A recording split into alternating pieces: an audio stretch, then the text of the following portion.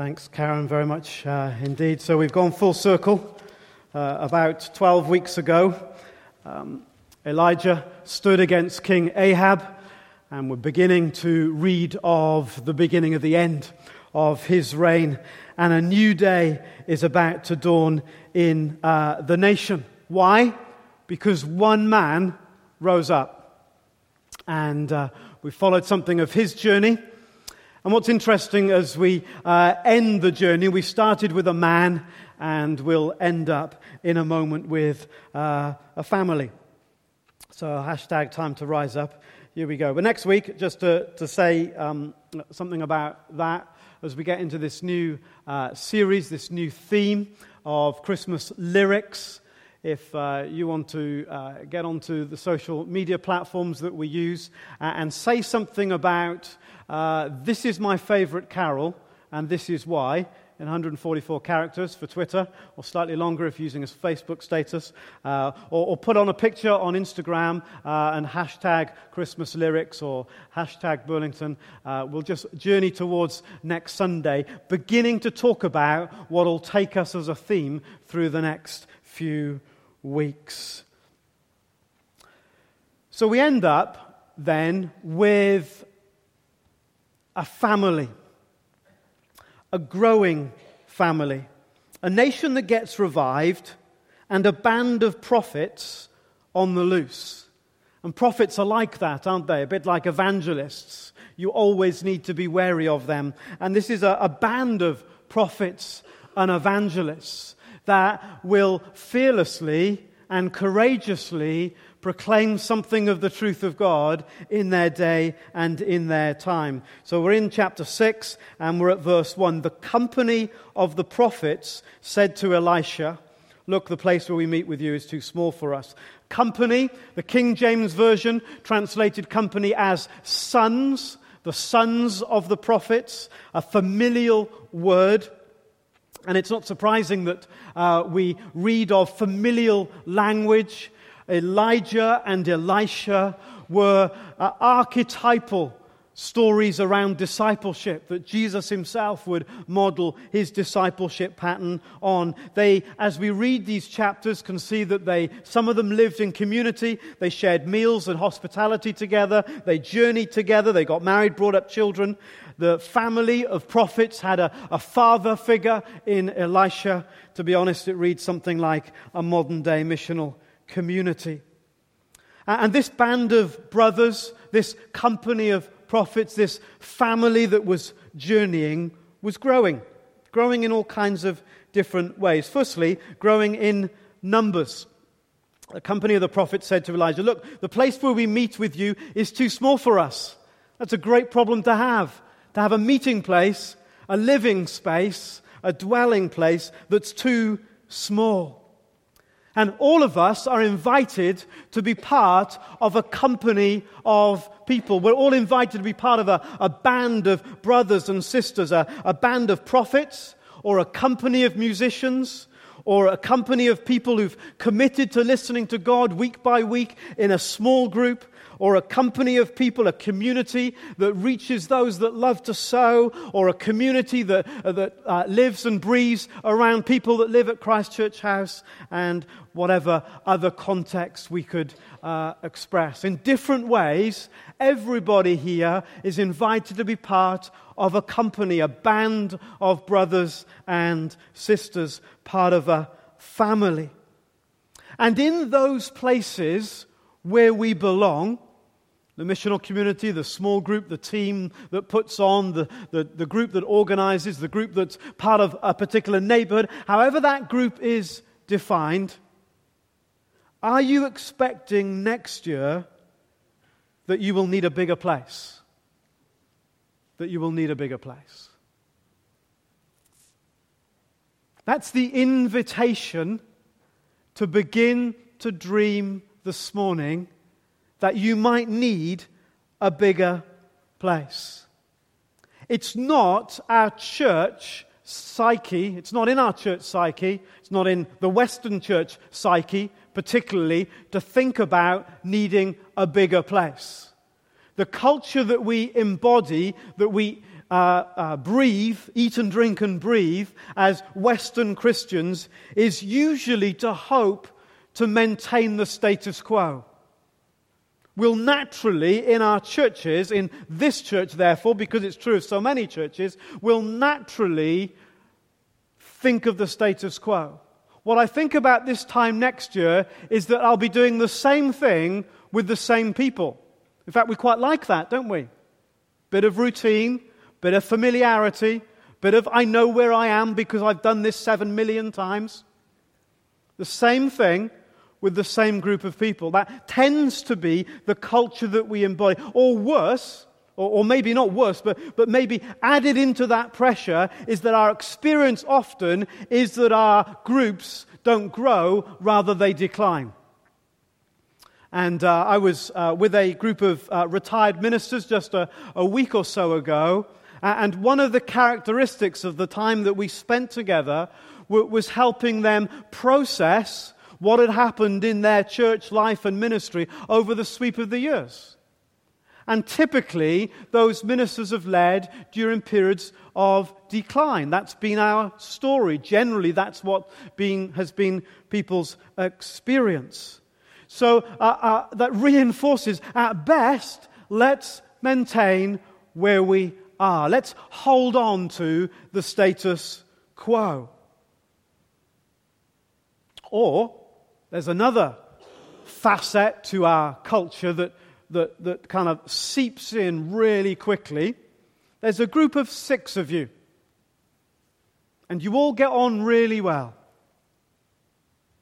Can't imagine that in church life, can you? But hold it for a minute. A group of 6, you all get on really well, and then after a few months, there's talk about introducing a 7th person. You're just not quite sure. Anyone know what I'm talking about? So very quickly, the people of God that are passionate about growth, people of God that are all about reaching out, people of God that long to see the kingdom come, settle into a kind of nurture, a comfortableness. That's why you sit roughly in the same places week by week.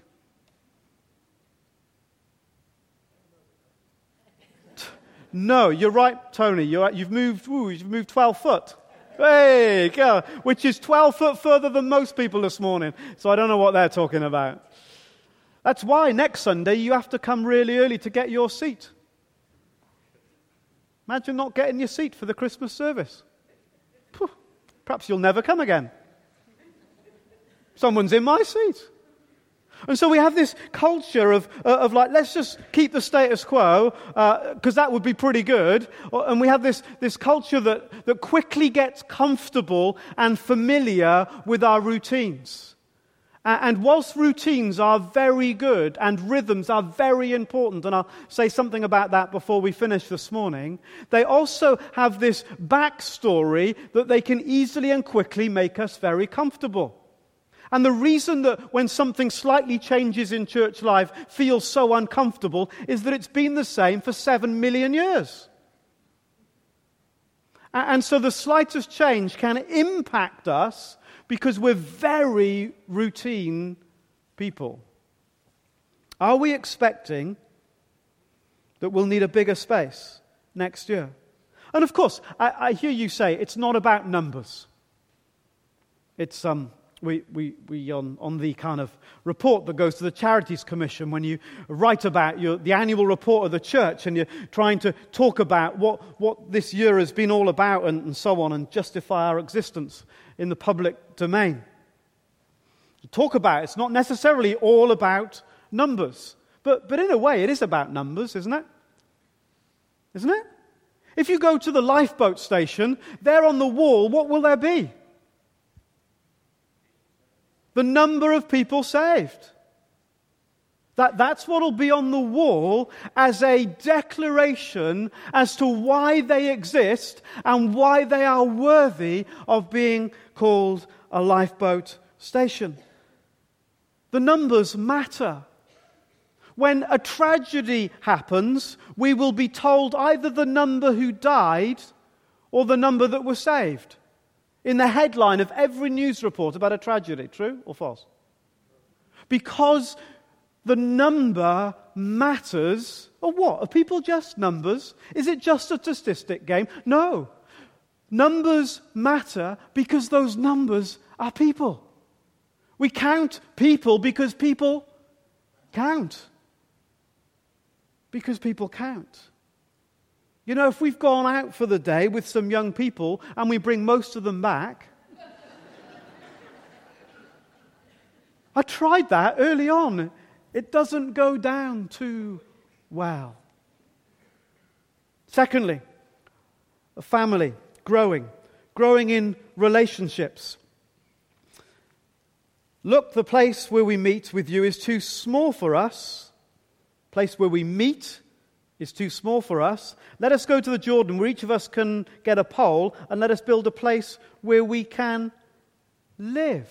If you're using the pew in the Bible, the Bible's in the pew in the Bible on your seat in the pew, that's what it says. Some of the translations have messed around with trying to understand what's going on in this verse, whether there's a distinction between place in verse 1, the meeting in verse 1 and the living in verse 2. New King James Version, well, in fact, the Authorized Version, everyone listening, Authorized Version, the Authorized Version has dwelling for both of these. That these are places not where they would meet, but where they lived, where they inhabited, where their lives intersected. A bigger place, not to meet, but a bigger place to live. And it's fascinating, isn't it, how Elisha has developed the same culture that Elijah had taught him. Can you remember that Elijah took Elisha? Do you realize it's taken me all this time to realize that A comes before S, therefore Elijah is before Elisha? If I'd known that 12 weeks ago, it would have been easy. So Elijah took Elisha on a journey from being a servant. Remember how he referred to him as Lord and Master? Right to the end of his life when Elijah says, what did he cry out as the chariot went up into heaven? Father. A journey from servanthood to sonship. That's the journey of discipleship that Elisha had learnt. And he's doing the same with those that are around him. The followers are becoming family. So not surprisingly, when Jesus started his ministry, he says, I need some people. So he gathered 12 of them. And at the beginning, as they were trying to work it all out, the disciples kind of said, well, we're servants. We'll do what you ask. And then towards the end, Jesus says, I don't call you servants anymore, but I call you friends. And then he said, come, let's share the Passover, the family meal together. With whom are you growing deeper in relationship so that you are becoming more like family? As you think about launching into 2015, who are you moving closer to in relationship that you might become more like family? You can't do that with everyone, but you can do that with someone. You can do that with someone. You'll have to have a rhythm, despite what I said about a few moments ago. See, if you don't have a rhythm, nothing much will happen. Pop in when you're passing.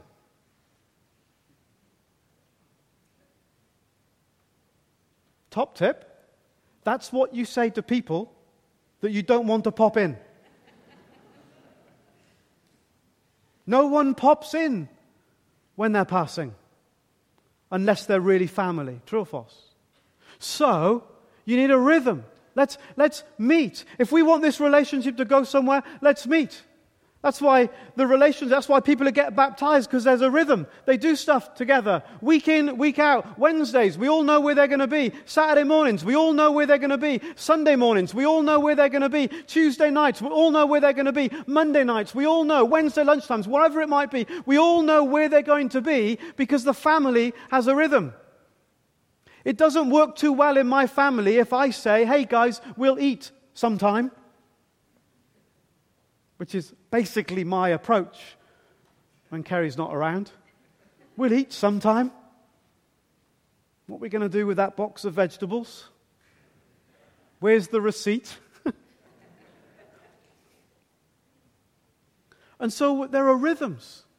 And the people that we want to grow with, we have a rhythm with. And we make plans for. Otherwise, it just doesn't happen. Even though we might really want it to. Have there been things in 2014 and you really wanted them to happen with somebody, but you never had a plan and you never made a rhythm? And it probably never happened. With whom are you growing deeper and becoming more like family? By this, Jesus says, everyone will know that you are my disciples if you have this familial love, if you live in family. Often we've used those verses, haven't we, to say, well, if these 3 or 4 churches all get together, then everybody will know that we love one another and the world will believe.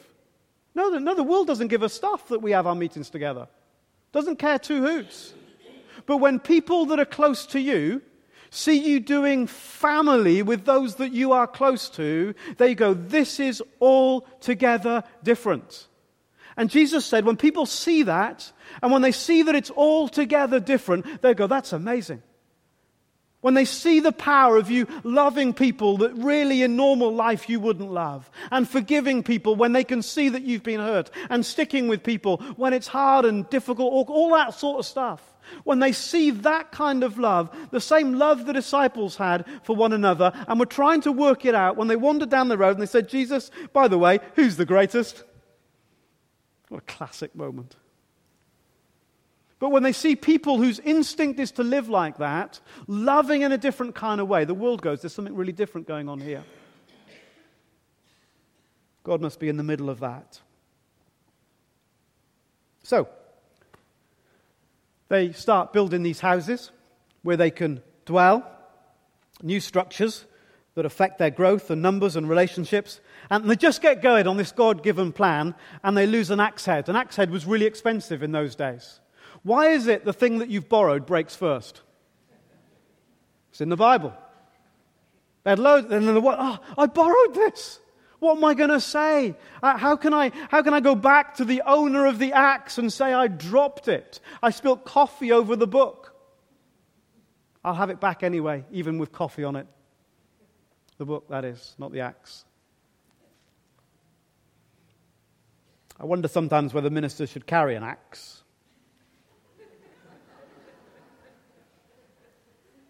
But there are laws against that sort of thing. Dear me. I've got my pistol. So they drop the axe. Where are we? Okay. What happens next? Well, a miracle happens. The family is growing in the miraculous. The man of God asked, where did it fall? When he showed him the place, Elijah cut a stick, threw it there, and made the iron float. It's not bad. Lift it out, he said. Then the man reached out his hand and took it. We need to be a family that's growing in the reality that God can do the impossible thing. We need to be a family that believes that God can do the impossible thing. And it's been fantastic this year to see glimpses of the miraculous. Numerous people have known God's healing touch this year. Stories told, stories untold in this scenario. On Friday, one of the Mission Communities readers rings up, says, we need a miracle. Now, we begin to pray. 5 minutes later, a text, we've had a miracle. Epic. Epic. Why? Because if God is the God of the impossible, and if He's in the middle of His people, then we should expect to see from time to time things that don't have a normal explanation. And I know that we want to rationalize it all out, and we know that God's put rules in nature, and He's given us brains, and there are certain rhythms of orderly things that must take place. Absolutely. But on most pages of the Bible, God is messing about with those rules. So why shouldn't He mess about with them still? And here was a family that was learning to believe, to trust in the miraculous. In its wider sense, we're looking for transformation. the breaking of addictions, of people finding faith, of people discovering the power of forgiveness. Where is your life more miraculous than last year? And where would you like the miracles to be in the year that's coming? Where would you like to see more miracles? And what will you need to do to see that happen? What will you need to do to see that happen? And so we get the picture. Relationships are developing. People are drawn into community, being discipled. They're learning a way of life. They're multiplying both numerically, but they're also multiplying in their prophetic skill. How do we know? Because when we get to chapter 9, we get to a massive moment in the story. It's one of those pivotal moments when the new king will prophetically be anointed. That God will put his hand on Jehu and say, you will be the next king. The end of Ahab and Jezebel and all that's gone before is over. It's a huge moment in the story. And Elisha sends one of his team, whose name we don't even know. And I think that's brilliant. Elisha, verse 1 of chapter 9, sends one of the team, whose name we don't even know, because we can all do the stuff.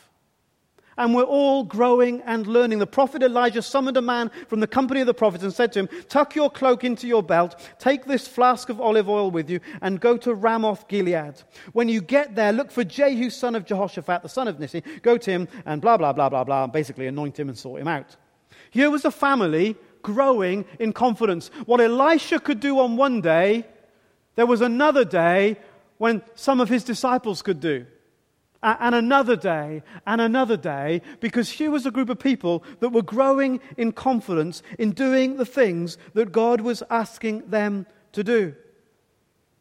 And what's beautiful about this moment is it reminds us that this ultimately is not a story about two great superheroes in the Bible.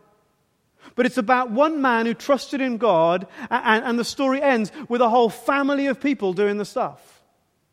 A whole family of people that are part of the journey. And in churches sometimes we go, well, it's about what the minister or the leader or whoever can do. No, it's not.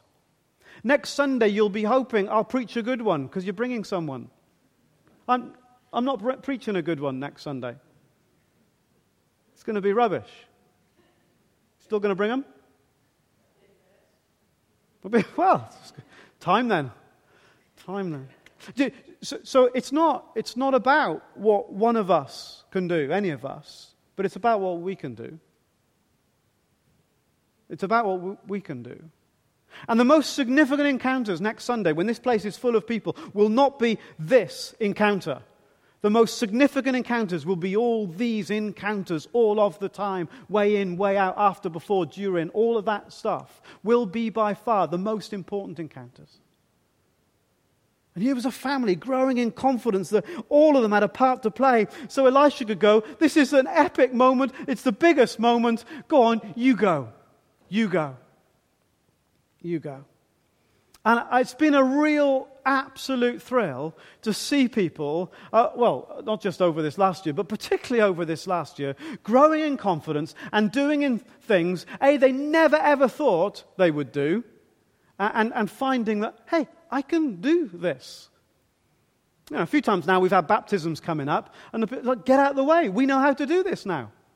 How cool is that? Because that's what being part of a family is all about. Where would you like to grow in confidence through the coming year? One man became a family movement. It was true of Abraham. It was true of Elijah. It was true of Jesus. It can be true of you. One person. If one person would rise up, something can shift in the spiritual realm. And one person can become a family, can become a movement. And this movement changed the nation. That's our story. That's the God that we serve and believe in. That's what He's called us to do and to be. So who will rise up? Who will rise up? who will rise?